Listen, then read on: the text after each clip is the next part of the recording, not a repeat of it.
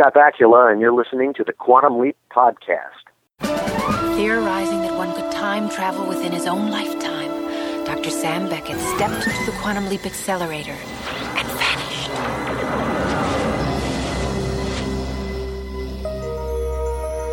He awoke to find himself trapped in the past, facing mirror images that were not his own, and driven by an unknown force to change history for the better. His only guide on this journey is Al, an observer from his own time, who appears in the form of a hologram that only Sam can see and hear. And so Dr. Beckett finds himself leaping from life to life, striving to put right what once went wrong, and hoping each time that his next leap will be the leap home.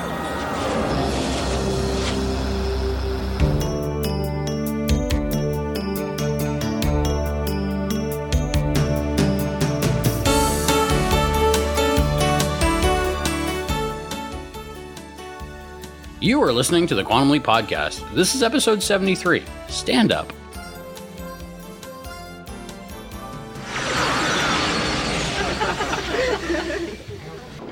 So, what did the cop say?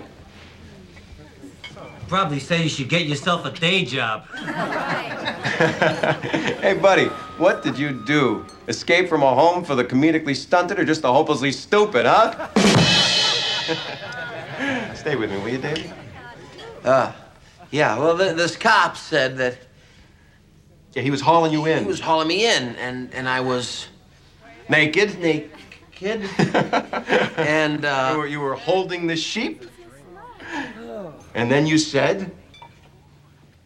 Oh, boy. Oh, boy, oh, boy. How do you like that, ladies and gentlemen? Davey's got a new routine, and he forgot to tell me about it. So, anyway, there I was.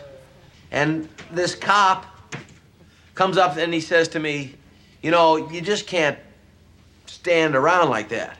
And I said, no, it's okay, because, you see, it's sheep season. Well, I get it. I don't get this. Why would you pick tonight of all nights to come up on stage with us? It was obvious we were dying out there. You don't get this? And Obviously, we're dying out there, and that is Frankie, why you I shouldn't get have come up up on on stage. stage. It was not the right moment. You have no sense of comedic timing. Mac hates me. Well, from the looks of things, Mac hates everybody. God! He is the most selfish, self-centered egomaniac I've ever had the misfortune to meet in my life! Now ask her what she really thinks of the guy. How do you really feel about him? Oh, I'm crazy about him. I knew it. The name's DeGorio. Carlo DeGorio. Of the Las Vegas Gold and Sand. I'd like to make you an offer. Offer? You'll like this part, Sam. 2 weeks at the Golden Sand in Vegas. You're on a real roller coaster here. What is going on here, Al? Do you believe these people are nuts?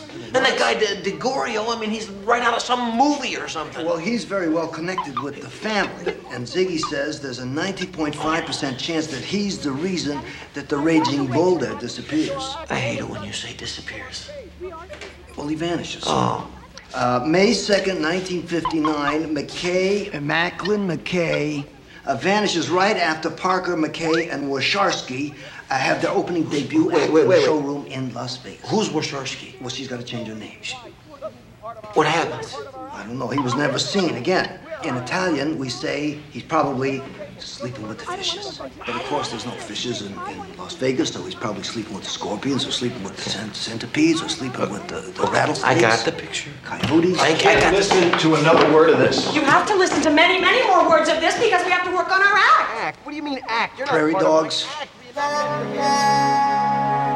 Hey everyone, I'm Christopher DeFilippis. I'm Allison Pregler. And I'm Matt Dale. And Matt, what are you doing with that sheep? Put it down. Oh, boy. It's okay. It's sheep season. It is. Oh, dear. Yeah, if you couldn't tell, we're talking about the season 4 episode Stand Up, in which Bob Saget acts like an unredeemable asshole throughout the entire hour of television. Say it ain't so. This was written specifically for him, too, wasn't it? Yeah. Well, did I tip my hand a little too early? Yeah, I don't mean to bring the show down like right away, but I can give my initial impressions first because they're just so easy. I did not like this episode. Allison, what did you think of Stand Up? Man, I struggled with notes on this one. Full disclosure here, I was not in a very good mood last night, so I'm sitting there watching this 50 stand-up bullshit like, not funny. So, not my favorite episode of Quantum Leap.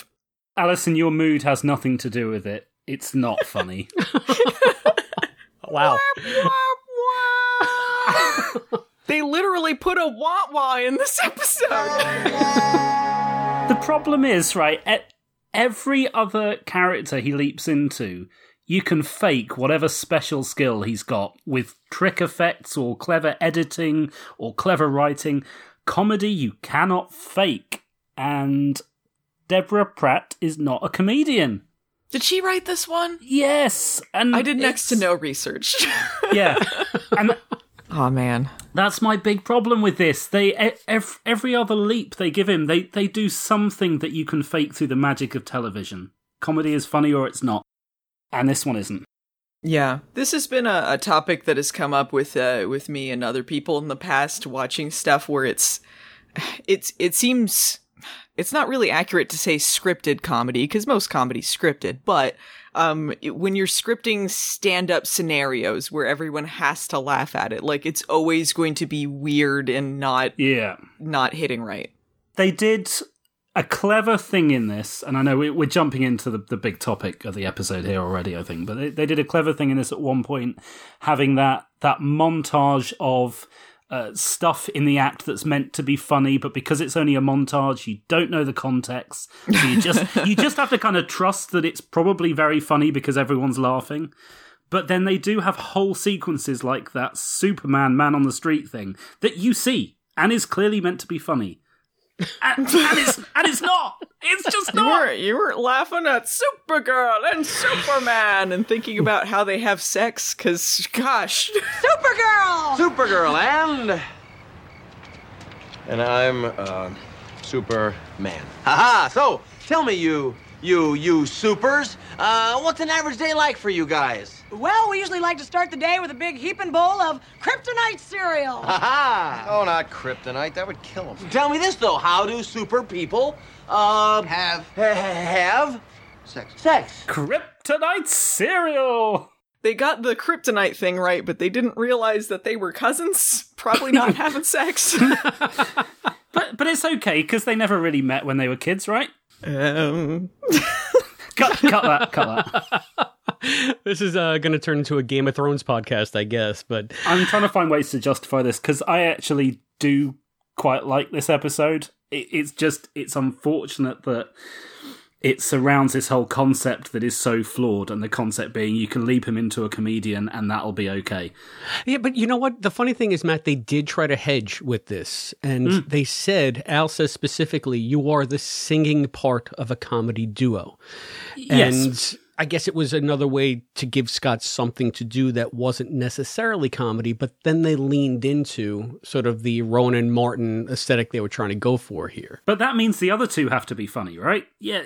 They said Scott wasn't the funny one, but it doesn't change the fact that Deborah had to write funny, whether she was writing it for Scott or someone else. Well, she had to write funny, and she had to write 50 stand-up. And 50s stand-up is much different than the stand-up we know today. Even stand-up from the 90s, I think, doesn't hold up very well. A lot of it's very crummy. And I suppose comedy is the thing that ages the worst, too. True. So they got, like, two very good comedians to do the guest starring roles in this, Bob Saget and Amy Yazbek. And I like them both. I really do. And I think this is probably closer to Bob Saget, a little bit cleaned up, but closer to his personality than like Full House. He reinvented himself as like a dirty comic later, so that's sort of what he was like, I think.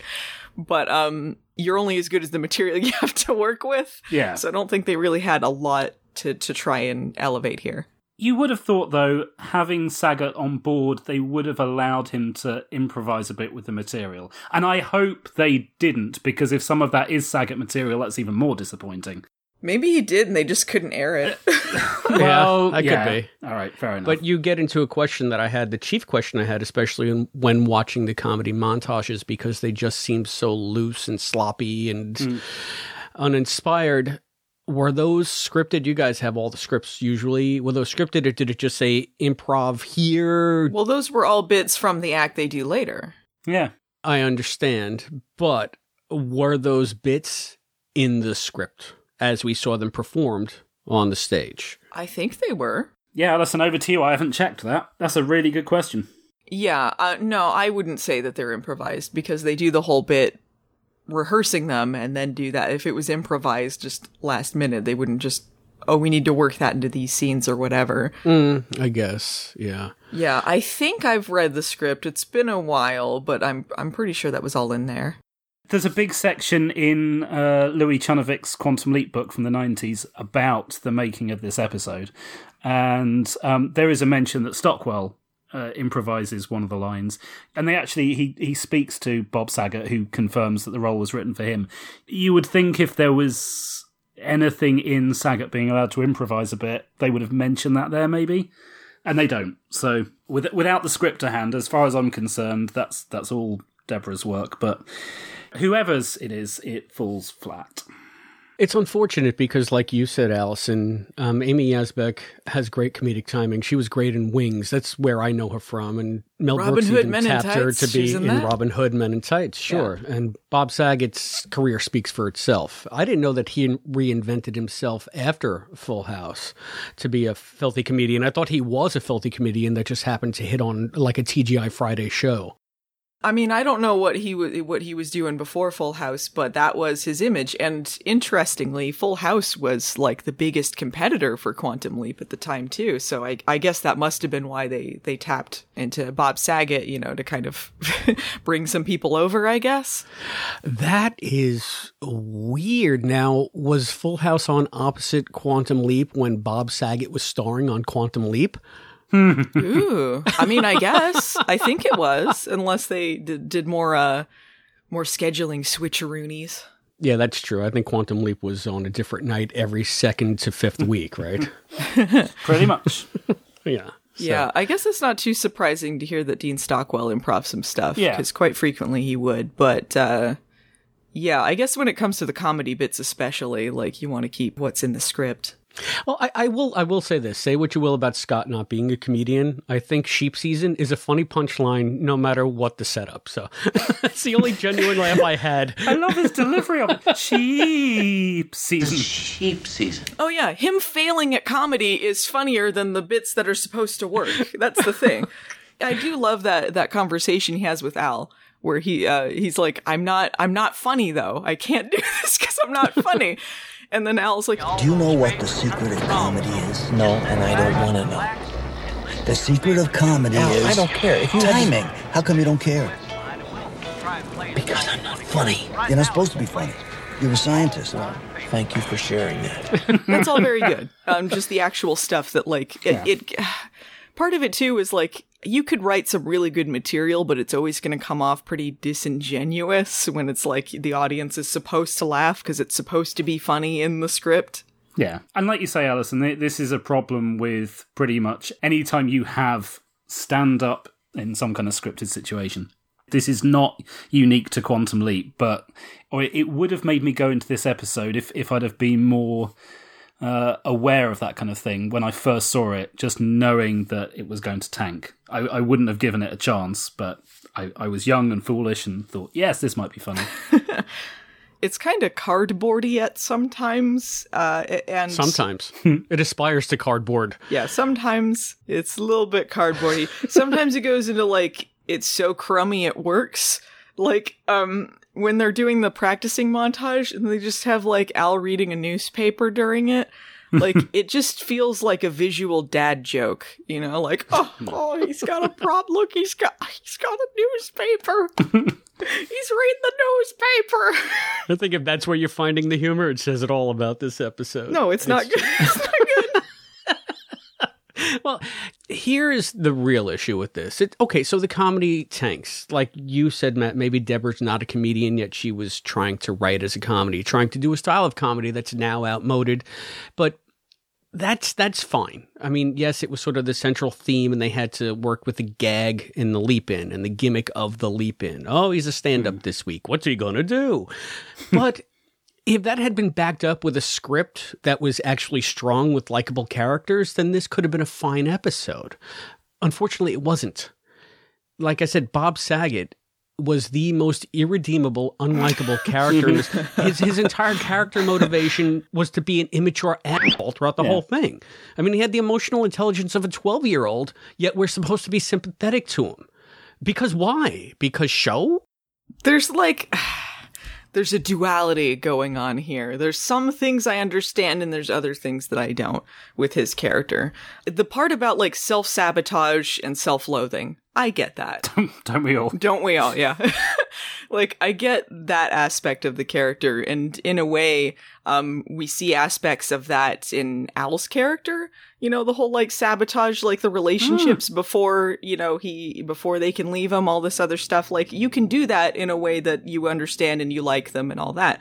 But they also have this message with this character, like, being sexist and verbally abusive means love. And fuck that noise. Yeah. No. Yeah. And that points out the other problem, the other huge problem I had besides the giant 500-pound gorilla in the room, which we'll get to. I think that poor Amy Yazbek had the most thankless role because you couldn't figure out what Frankie was supposed to be. Was she supposed to be like this scrappy, independent 50s gal? Or was she just this codependent doormat that just took whatever abuse this asshole was dishing out? Who you gonna come home to, Mac? Exactly. Why would you want him to come home at all? Every time Al said, bloop, bloop, bloop, bloop, bloop, oh, he still dies. I was like, good. Good. He was such a thin-skinned man baby that he should have run for president. You're missing the point, Chris, that what Frankie wants in this situation doesn't matter. There's two men fighting over her, and the way it's scripted, that's all we care about. And Frankie will just end up with whoever wins. That's it. And that's my big issue with this episode. It's weird, too, because her character is pushing so hard to be respected as a comedian. And, like, I get that. They've been saying women aren't funny forever. I've gotten that own kind of response from people. I get it. Women can't be in the comedy act, all that. And she's, fighting for her independence. And yet a lot of it's just like, who's she gonna end up with? And who's he gonna come home to? Like, she's gonna be like a homemaker? Like, what is that all about? This has the opportunity to be such a good episode for feminism, and it fails because of that relationship issue. If the focus of the episode hadn't been Bob Saget's character, it had been Amy Yazbek, and it had been about that, that would have been such a great, unique perspective. You hardly ever see something like that in TV. And the other thing is, I mean, we'll get to it anyway, but Carlo DeGorio, the evil Italian rears his ugly head. She's got no agency in deciding who she wants to go to fucking dinner with. Yeah. He's just going to gorilla her into a date, and it's up to Bob Saget or Mac, who can't even get through a set without punching an audience member, or Sam to rescue her. She can't just say, I'm not really interested, and if you don't want us to go on, that's fine. She only takes initiative when yet another woman has to attack Scott Bakula and just make out with him against his will. I didn't even think about that. That scene, if it did anything, it reminded me so much of when Leia was trying to make Han jealous in Empire Strikes Back, and she just kisses Luke for no reason, just to say, like, yeah, screw you. Yeah, I don't think she really had feelings for his character. But no, not at all. It was just to make the other one jealous. And, I mean, that's problematic as well, but at least she was taking some kind of initiative there. Mostly in that scene, I was just paying attention to the car. I was like, I think they got a Woody, right? Yeah. Like, that had to have been difficult to find even by then.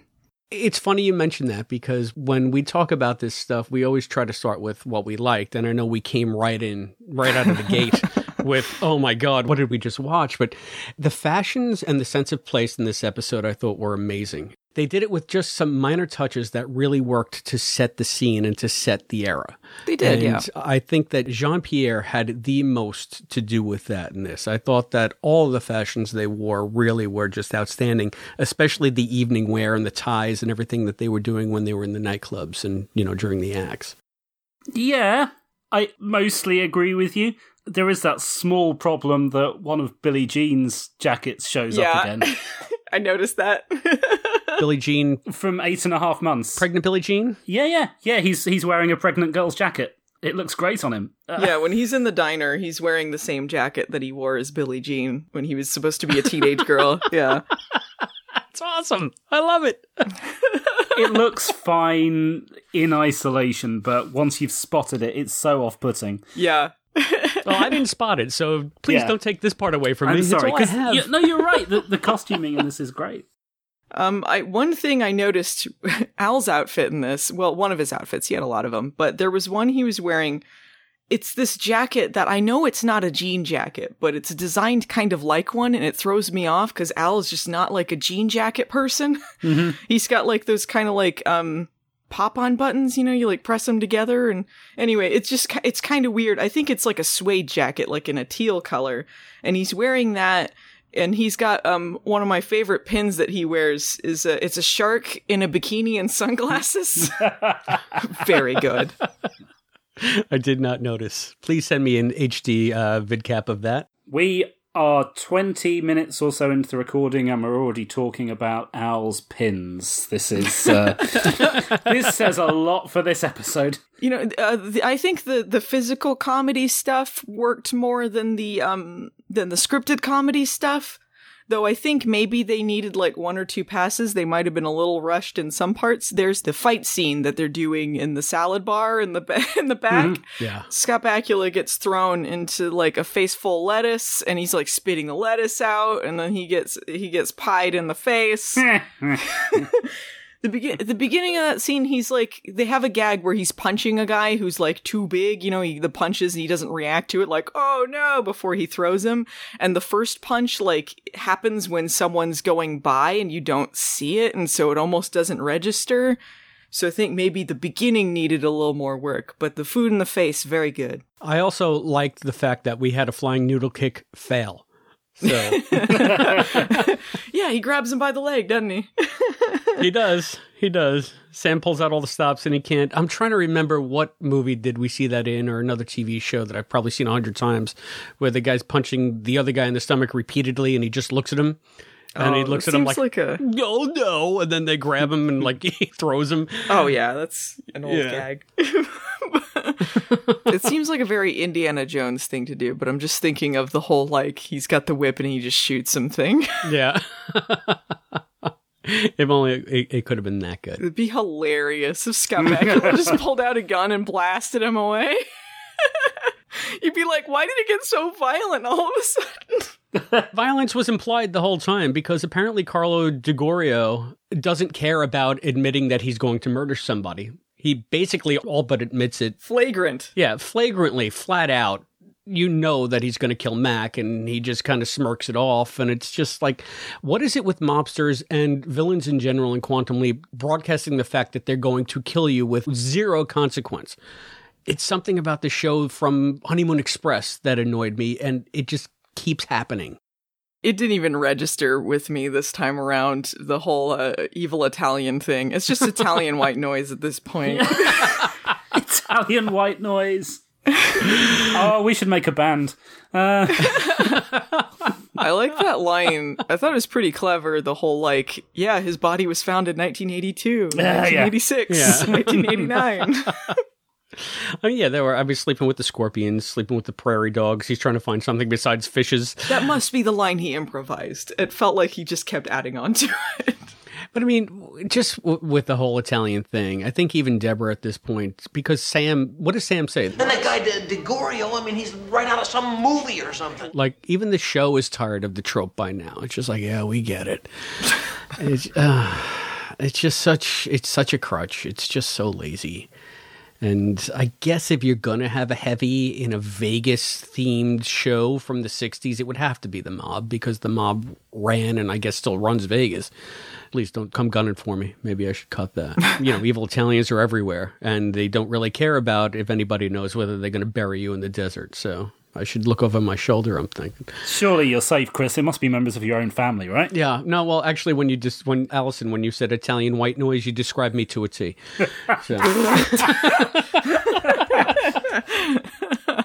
I think, yeah, they always, in this show, like, it's always like, no one can touch them, so they just, like, it's just so obvious all the time, and, like, they're just, like, out in the middle of the day doing crimes, and I think the worst one was the one, again, I keep thinking Italian, but it was supposed to be part of the Greek mob, but it was the same sort of idea in the, Her Charm. Her Charm, yeah, Casalos, or... Yeah, they're like gunning them down in the neighborhood, and then people like come out and they're like looking at him with this gun, and he goes like, "Go back to bed," and shoots the sky, and it's like, what?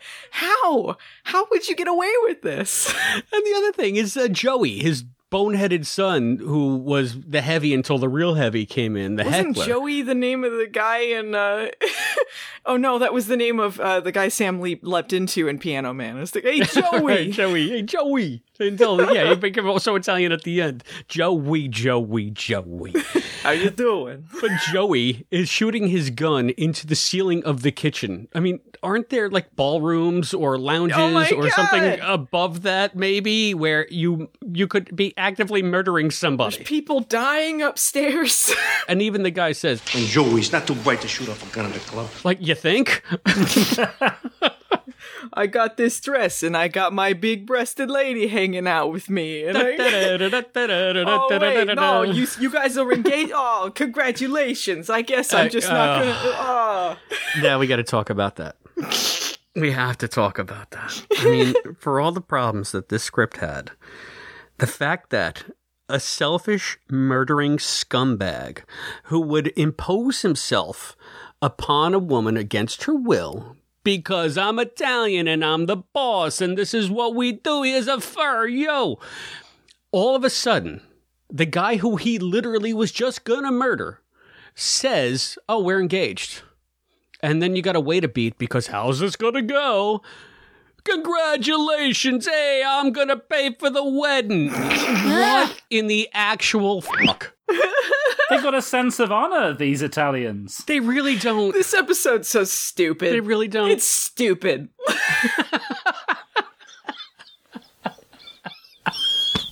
Let's be honest here. I'm not dancing around it. It's stupid. Oh, yeah. I mean, well, the thing is, it just relies on so many two-dimensional elements that it can never really transcend the sum of its parts. And that's saying something because you have Scott Bakula, who can make almost anything work. Like you said, Allison, you have two very talented, funny people in Amy Asbeck and Bob Saget, and they can't really do anything with it. And then the end of the episode is literally... pie in the face. And not even that works because you can't hit Al with a pie. They're both so dumb. I don't know. The pie in the face thing is so nonsense. Like, both of them have to be incredibly dumb for this concept to work. I'll give it the possibility that only one of them is dumb and Al is just playing up to it to trick Sam. Possibly. Sam's definitely dumb. Maybe they just thought it would be funny regardless, like how he pied him through the hologram. Right. I don't know. And that's the thing. I don't know. Sure. Okay. What? It just, they went for it and it didn't work. Yeah. I think part of the thing that really bothers me about this episode too, because it's so flimsy, the characters I don't think are as fleshed out as they could be. There's like these attempts there, but it's like there's just this disconnect. And I think this was around the point where Scott Bakula was really just being overworked and they were trying to write more scenes that didn't involve him. So there's a lot of scenes that are just with Amy Asbeck and Bob Saget. And I like both of them as actors and as comedians, but I just did not care in this episode. So all those scenes where it's just them, I'm like, whatever. But again, it might have worked if you could gin up any amount of sympathy for Mac. And my problem was that I just couldn't. Even when he was trying to be sincere, like, quote, sincere, he was coming across as a petulant douchebag. It's just like, grow the fuck up. Do something that makes me want to root for you. There's a part where he just runs out of the room like he's mad. Like, yeah. Don't look at me. That reminded me of there was a story Bob Saget told about Full House where there was an episode where he's reading a note, and he was talking about how he couldn't say this line because it was so ludicrous, about how Uncle Jesse ran away. And that's what I'm thinking. Like, he's a grown-ass man. He's like, run out of the room. What's wrong with this guy? Yeah. Again, I got nothing. Yeah. I wish I could, maybe engage you in dialogue on that point, but I can't. So I will say this. Aside from the fashions, there are a couple of things that I enjoyed about this episode. I like the idea of them being Borscht Belt comedians in the Catskills. I kind of wish they would have stayed in that setting instead of, bringing it to the whole Vegas, bringing the whole mob thing into it, because that could have had a good historical context for them to work with and maybe, run up against some vaudeville stuff or whatever. That's just me. When I think about that Borscht Belt stuff, I think about like the Marx Brothers and vaudeville and like Harpo Marx's biography, which I really liked reading, in which he talks about that scene. So it brought some good associations with that. There was a magnificent singer in the third act, and they spent a lot of time on her.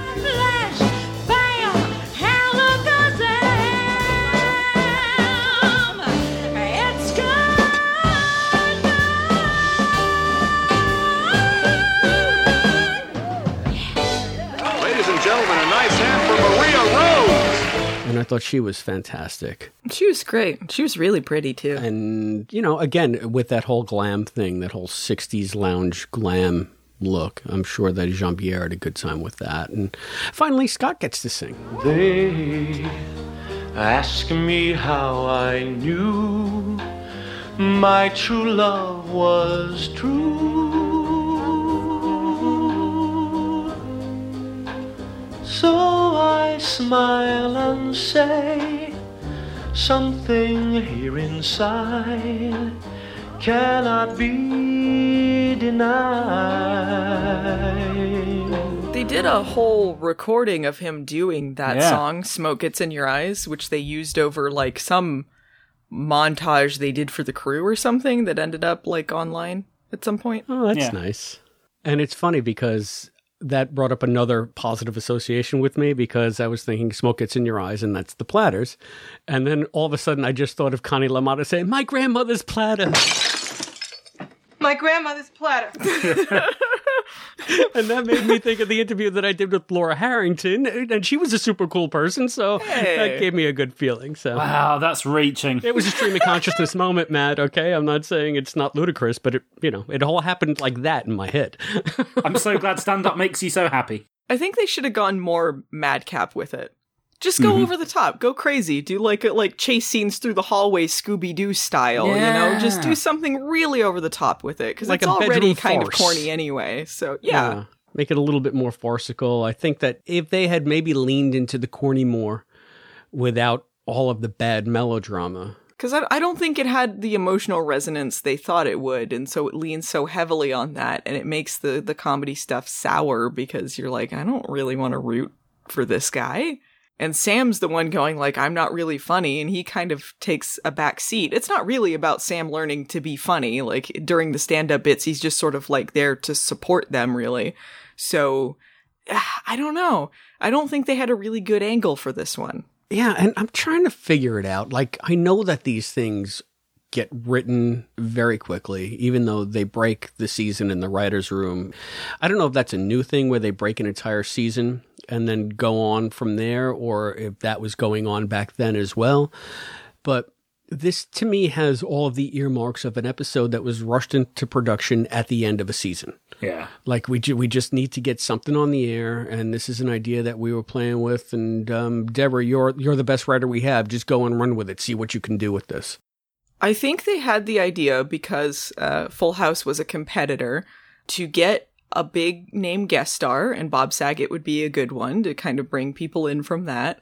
And they're like, well, he's a comedian, write a story about a comedian and do stand-up stuff. And then they sort of had to come up with an idea around it that never really fully baked in the oven. Yeah.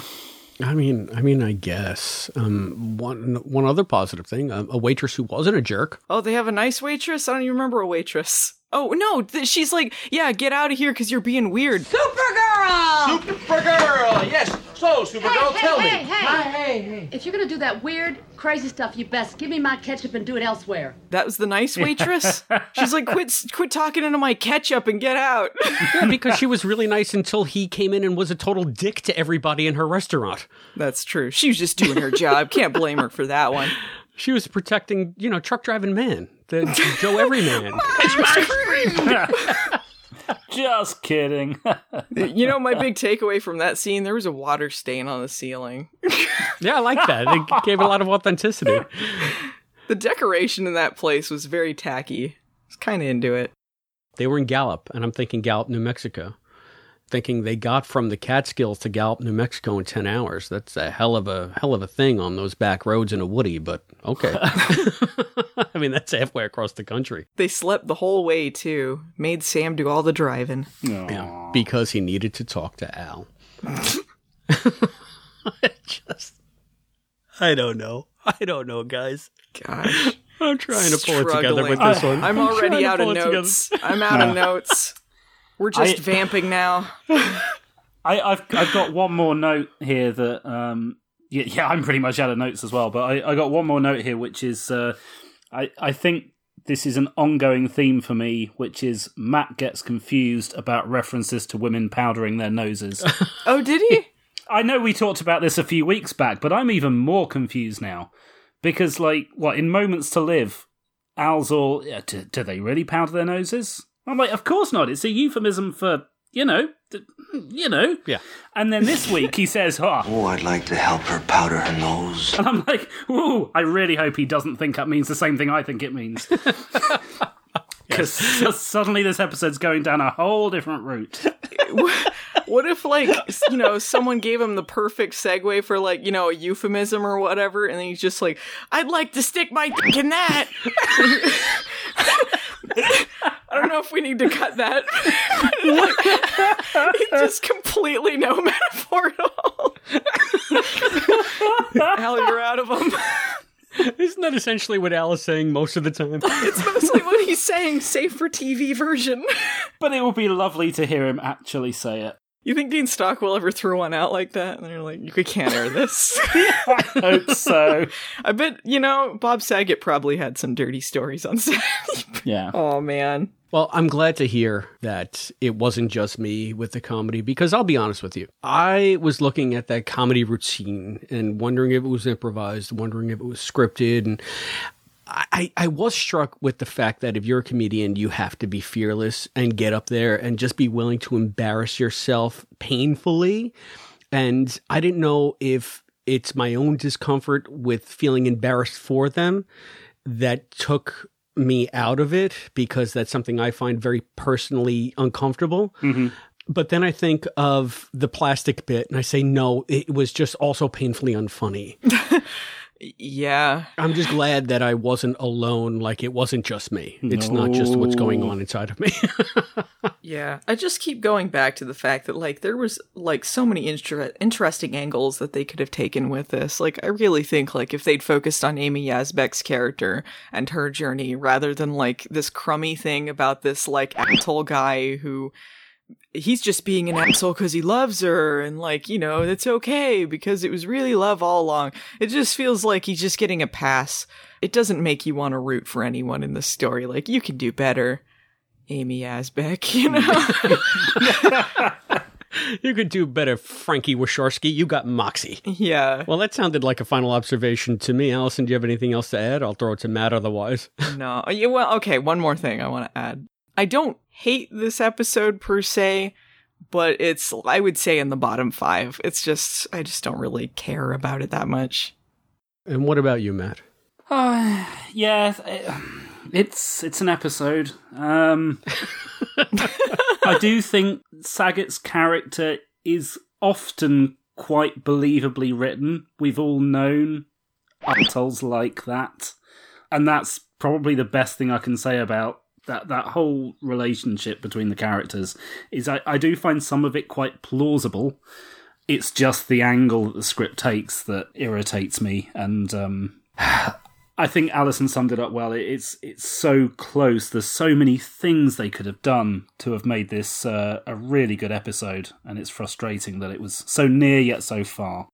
And I will concur with both of you on that. My notes here say going for a madcap romp with a heart, but failed on just about every level. And I think, Allison, you probably nailed what would have made this script work, going from Frankie's point of view and maybe leaning into the farce aspect of it would have done wonders for the script, but it wasn't for that. It was for Bob Saget. It was a showpiece for him. And I'm just learning from you guys. And unfortunately, it wasn't a very good showpiece for him. So not even his considerable talent could save it. So, Matt, I think your sigh said it all when you started your final. It was just so plaintive. Like, I wanted to like it. I really did. The elements were there to like it, but... And in the end, I just don't think it came together. So I agree with you, Allison. This is a bottom 5 episode. Have we gotten to the least... Oh, you said your least favorite episode was Dreams, right? Yeah, my least favorite is Dreams. I don't know if you guys ever voiced your least favorite episodes or if they've come up yet or not. Mine hasn't come up yet, but I think you know what it is. I don't know if I know what it is, actually. I guess we'll find out. I don't either, and I can't wait to hear. Yeah, mine hasn't come up yet either, so... So, and here's the funny thing. Both my favorite and my least favorite have come up. Allison's favorite has already come up, but her least hasn't yet. And we have yet to hear about both Matt's favorite and least favorite. So we have all of this to look forward to. Ooh. But I guess stand-up was just too blah to be anybody's least. Nah. It was too bad to even be a least favorite. Yeah, I'm not really mad at it. I'm just disappointed. Aww. It didn't actively annoy me. Well, it did at times. Maybe you could make the podcast funnier by like adding in wah-wahs every once in a while, and then maybe it'll hit. Be like, man, I hate this. Okay, I'll let you spice it up. I'll send you the file. I don't think it's on us. If you want to go with the 50s hack comedy act routine, just get the big wooden cane and pull them off the stage. That's what this episode really needs. So, okay, so one thing I wanted to say as far as like stand-up comedy and like Scott Bakula or Dean Stockwell, Scott Bakula got to use that SNL knowledge, you know, for like live performances and stuff. But I can say from the Stephen Colbert segment, improv not his strength. But Dean Stockwell, I was just thinking about, he did do stand-up once. Did he really? Yeah, there's a show called Night at the Improv that they used to do in like the 80s and 90s, and he did an episode. I think it might have been around when Quantum Leap was starting. I think it was just after he lost the Oscar for Married to the Mob. So it was around that time. And he was the host of it. So it was the typical really bad, like, late 80s, early 90s stand-up. It had, like, David Spade in it before he was, like, really big. Stuff like that. And, yeah, Dean Stockwell did, like, a bit at the beginning, like a little scripted comedy bit where he talked about how, like, yeah, it's great just to be nominated. No, of course I wanted to get the Oscar. I think he made fun of Werewolf of Washington too, so that was pretty good. Isn't that like your favorite show after Quantum Leap? No, Werewolf of Washington is a different thing. Werewolf of Washington, I hope to God this comes up when we're doing our, like, Leaps Elsewhere.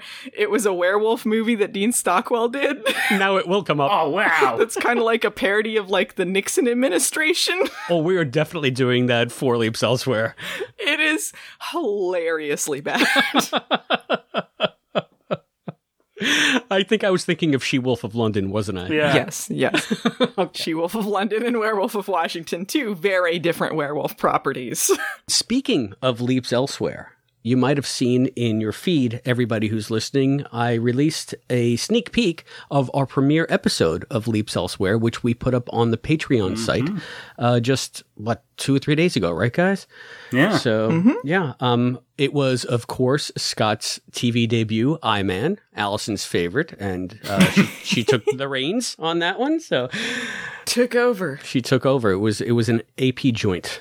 And you did a great job. And I only hope that more people go and check it out. We'll be keeping up with putting the sneak peeks for a little while, just so that you guys can get more of a flavor of what we're doing. But I had a lot of fun on the Leaps Elsewhere. I had a ton of fun on the Fangent.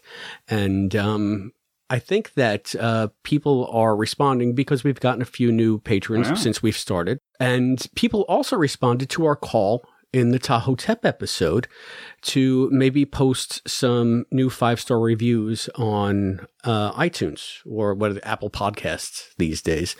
We got a new 5-star review from a listener named Belinda Zuniga. Hey. Yeah, thank you, Belinda. Woo, Belinda.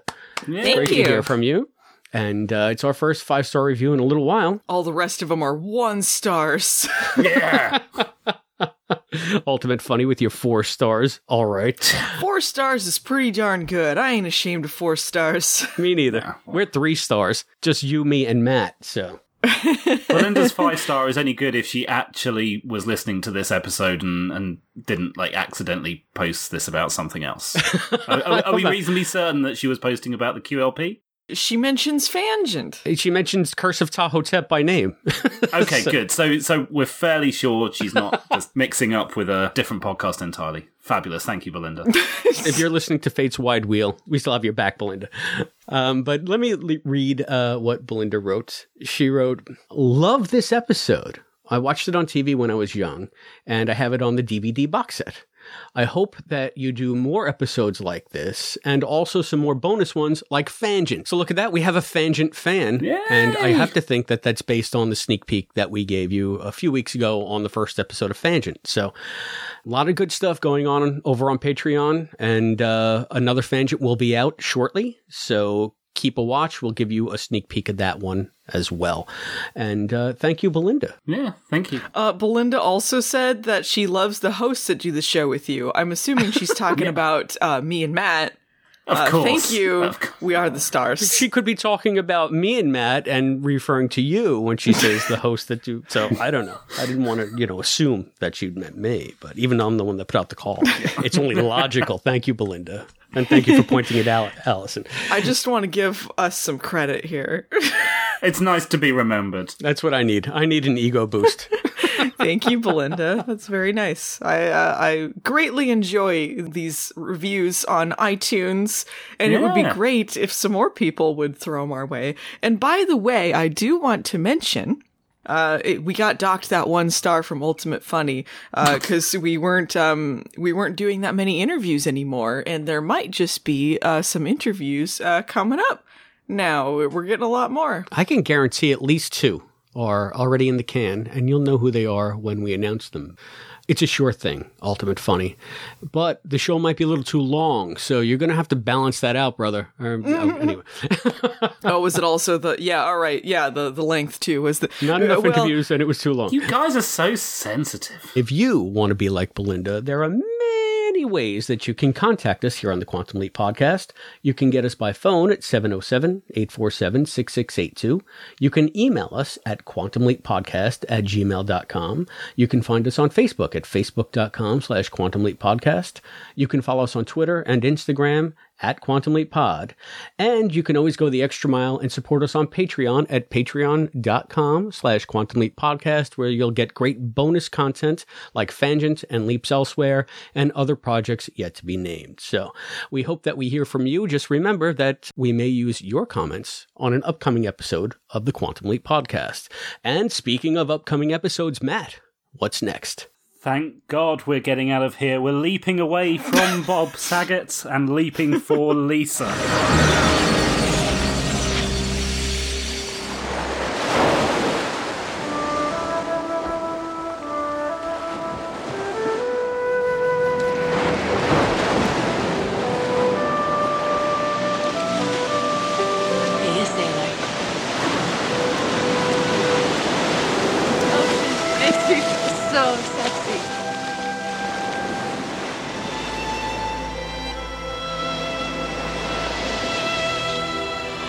Oh,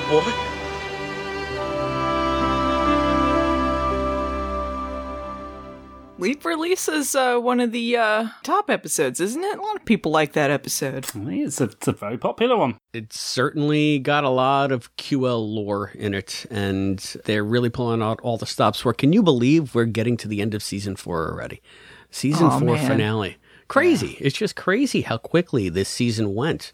Now that I think about it, it seems like just yesterday we were talking about play ball. Yeah. Gosh. I am so excited that we're on the cusp of season 5, which has it's got some really meaty stuff to talk about, and things gonna get good. Yeah, but Leap for Lisa is the thing about season 5 is that there's a gimmick in every episode, and Leap for Lisa is one of the typical season finales in that there's a gimmick there. So it's leading us into season 5 quite nicely.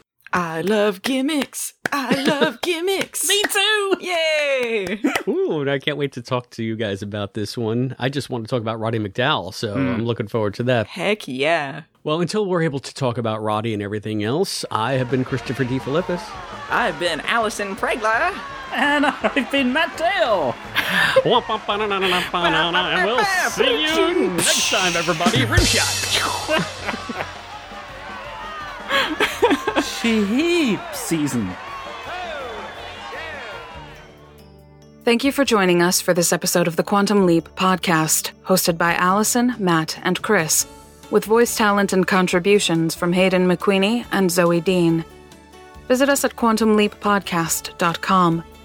To support the show, please go to patreon.com/quantumleappodcast. The Quantum Leap podcast is edited by Albie, Christopher DeFilippis, and Allison Pregler. The executive producer of the Quantum Leap podcast is Albert Burge. Christopher DeFilippis and Hayden McQueenie are the co-executive producers. Morgan Felden is the producer.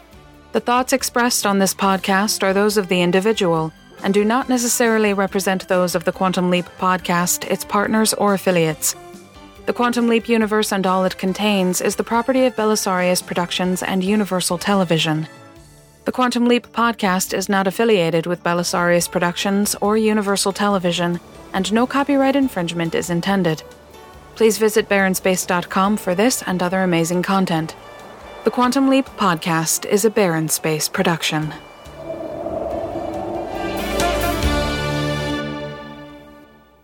It's really bad news for the sheep when you think about it. It just makes me think of like the in Blood Moon where he's like, oh, I hope the sheep are okay. They call it Quantum Sheep. Time for a new segment. Yeah. Quantum Sheep. All the sheep news. We're gonna be like, guys, we've been looking it up. What's going on with the sheep? Oh, God. I'm gonna stop my recording and put this one out of its misery. What's going on with Dolly?